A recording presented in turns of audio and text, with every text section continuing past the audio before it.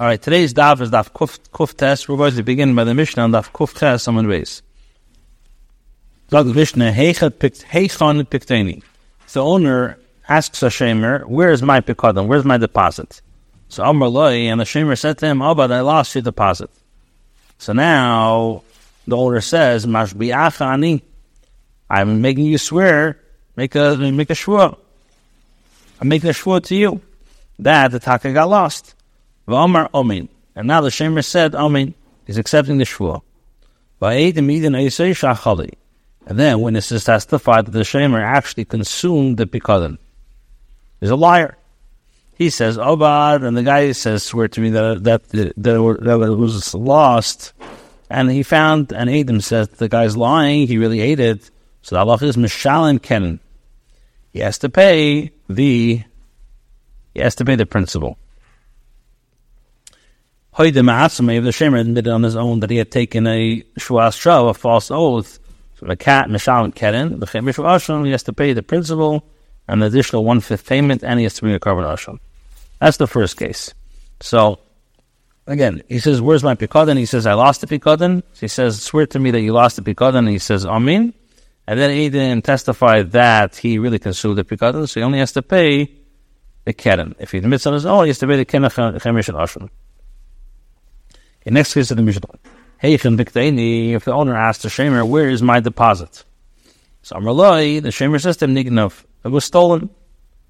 Mashbi'ach ani v'amar amen. So he says, "Swear that it got stolen." He says, "Amen." And now Adam testified that the shamer that he's the one who stole it. He has to pay kefil. Why? Because when does kefil occur?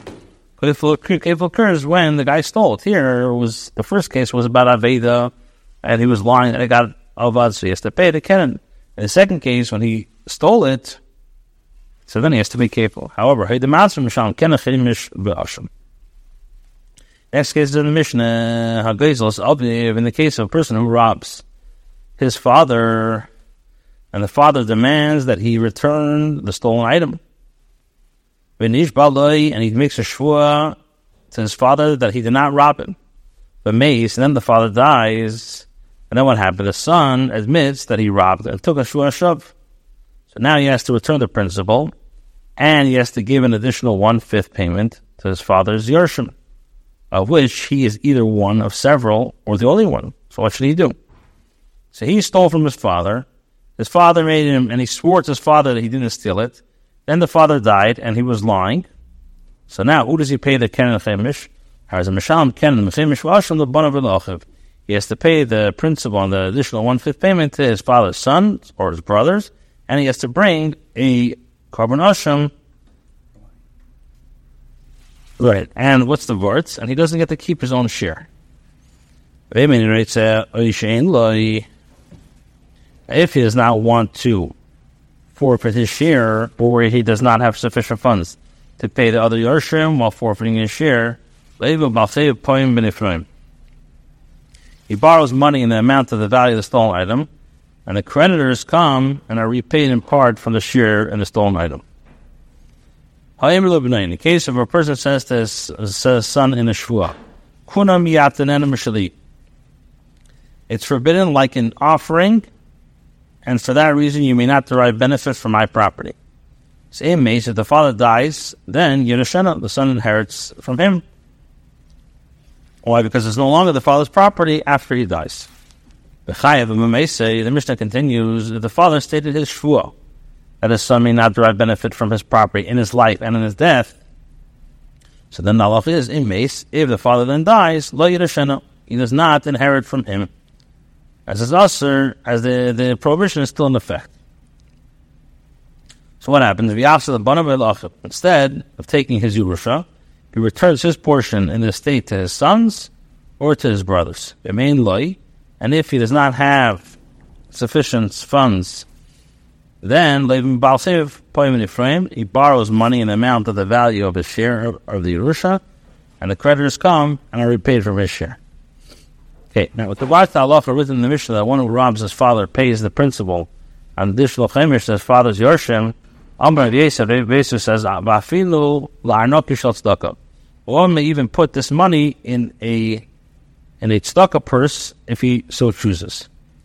Rav Papa says, gezel abi.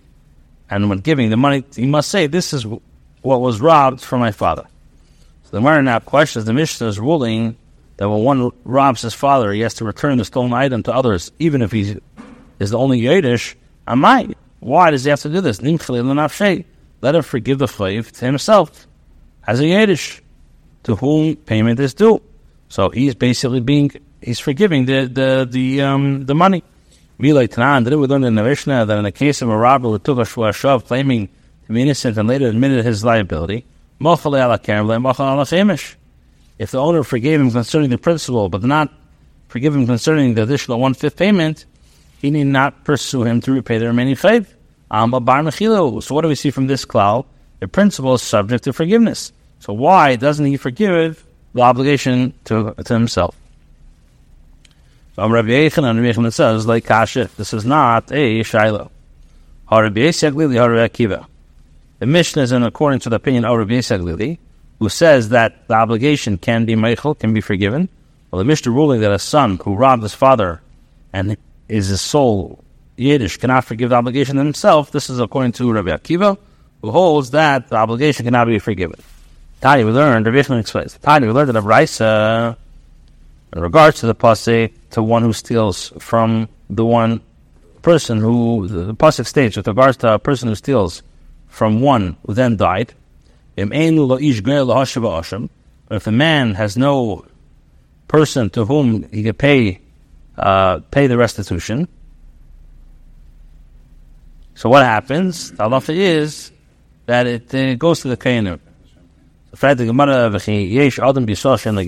there any person who has no redeemers? Every Yid is a Yiddish from Avram Yisrael Yankiv. So every Yid has relatives to inherit him. Rather, pasuk speaking about a robbery of a convert who never married or had children as a Yid, and in that case is no longer legally related to his Gentile family. He has no Yershim. In this situation, the Torah instructs the one who robbed from a now deceased convert to return the stolen item to a Kohen. Brisa continues, in case of one who robbed a ger, and took false oath to him, saying that he did not rob him, and then he heard that the ger died, and he was bringing his money, in other words, for the principal, and the additional 1/5. His guilt offering up to Yerushalayim to pay his chayav to the Kohen and sacrifice his carbon. And he counted the same convert who really didn't die. And instead of having the robber pay the money right away, the ger established it as a loan for the robber. So he says, yes, you owe me money, but I'm making a loan for you. And then umeis, and then the ger died. So now, leaving his property, hefker is no yershim. So the halacha is like this: zach halab and biyadol. This robber acquires all that is in his possession, because now it's a loan, not money to pay back the theft. These are the words of Rabbi Yechanan. Rabbi Akiva says, the robber has no takana until he will remove the stolen item from his possession. So now Rabbi Yechanan explains the respective shittas. According to Rabbi Yechanan, there's no difference if the one whom payment is due forgives the return of a stolen item to himself, such as the case of the ger who died, or in the case of the Mishnah where a son robbed the father and then he died, and there's no difference if he forgives the return of a stolen item to others. In either case, matzi mochel, and he can forgive payment. Well, Rabbi Akiva, and according to the opinion of Rabbi Akiva, there's no difference to the one whom payment is due forgiveness forgives the return of a stolen item to others, and there's no difference if he forgives the return of a stolen item to himself. Allah is matzi mochel. In either case, he cannot forgive payment. So now Rabbi Yechanan continues, according to the opinion of Rabbi Yechanan, the same is true, that Allah would also be that no chiyuv would remain in the case of a ger, even had he not established the robbery as a loan. And the fact that the Brisa teaches a case that he established it as a loan for the robber is to tell us the straight of Rabbi Akiva. Even in the case that he established it as a loan, in which case it could be considered as though the robber had returned the stolen item and now has a standard regular chayv. The robber has no remedy until he will remove the stolen item from his possession, so as not to benefit from the act of robbery. Masculine Rav Sheshes says, if this is so, then Rabbi Yisrael Lili, so that according to the opinion of Rabbi Yisrael Lili, that the Mishnah, which is mashma that one can forgive the principal payment of robbery, teach us instead that the robbery victim can forgive the obligation to himself, and the more so, one can forgive the obligation to others. And Rabbi Akiva, and according to Rabbi Akiva, which Rabbi Yechon explains to be the opinion stated in the Mishnah here, let it teach us that one can forgive the obligation to others, and it would be understood all the more so with regards to the robber that he cannot forgive the obligation to himself. Rather, Rav Sheshes says, both the Mishnah and this Mishnah are both in accordance with the opinion of Rabbi Yisrael Lili. When Rabbi Yisrael Lili is saying that one can forgive the return of stolen item, he meant specifically forgiving the obligation to others. But he cannot forgive the obligation to himself. So the Gemara asks, if so, why did this one who robbed a ger, acquire all that is in his possession? Because the ger established it as a loan for him, and is no longer considered stolen properly, but a standard loan chayv. Rabbi says, Rabbi Akiva. This Mishnah and the Mishnah are both in accordance with the opinion of Rabbi Akiva. Why did Rabbi Akiva say he cannot forgive the return of a stolen item, that he meant specifically forgiving the obligation is to himself, as in the case of a ger, but in the case of others, then he could forgive. So the Mara now questions Rabbi's explanation. He holds that he holds that he can forgive the return of a stolen item even to himself. So now, if so, if so, payment for robbery of a ger who dies without yershim, about which the Teda says, goes to Kain, how can these circumstances, if in every case where one robs a ger and the ger dies, the robber can forgive the return of the item to himself, so you'll never find a case of a gezal ger that has to give to Kain. So Rabbi says, what are we dealing with over here? The case where one robbed a ger, and took an oath that he did not rob him. And then the ger died. And the robber admitted his false oath after the ger died. The beginning of the because at the time that he admitted it to him, the time that he admitted it to the name, in other words, Hashem, acquired the principal and additional chaimish and gave it to the kohanim. Once the right to the payment is transferred to the kohanim, the robber can no longer forgive it. If he admitted his false oath while the ger was still alive and then the convert died, the convert can forgive the obligation to himself since he already took ownership of it. With regards to payment of a robbery of a female convert, what's the halacha? The Torah says a man, indicating that applies to a male ger, but not to a woman. In other words, a female convert, if she dies after being robbed, payment is not forgiven, it's not given, to the kenim. Or perhaps the Torah is just giving a normal circumstance of how the case is, but it doesn't exclude a female. Of Aaron the Ravina. So Aaron tells the Ravina, Tashma, I'll bring you a raya. The Torah says this. Ish, the Torah says Ish, and the other Isha. Isha Menayin Kasher Emra Hamushav. The Torah says that is made Harikan Shnayim. It means two. So it means a female and a male. In Kematam Lener Ish. So why does the Torah say Ish? Because Ish at the Torah last after of Mishkelin and Lav. Because Dafka man, you need to investigate concerning him to determine if he has any Gelim or not. Cut and yet the Torah last of love. But But to a ger who's a minor, you don't need to investigate concerning him. But you do a shem le'gelim. It's known that he has no gelim, since as a ger he has no, as a ger katan, doesn't have any birth by his family, and as a minor does not have any children. Okay, now with regards to the payment of the kainim in the case of one who robbed a ger, who then died without yershim, Tananabana said like this: La Hashem HaKain, Torah says, shall be for the kain, Kano Hashem, teaching that the name Hashem acquired it when the son of the kain should be Mishmar. And Hashem gave it to the kain who was at that priestly watch. Or perhaps it's not the case. Rather, he may give it to any kain that he wishes. When he says, besides the ram of atonement, whereby atonement shall be made for him, there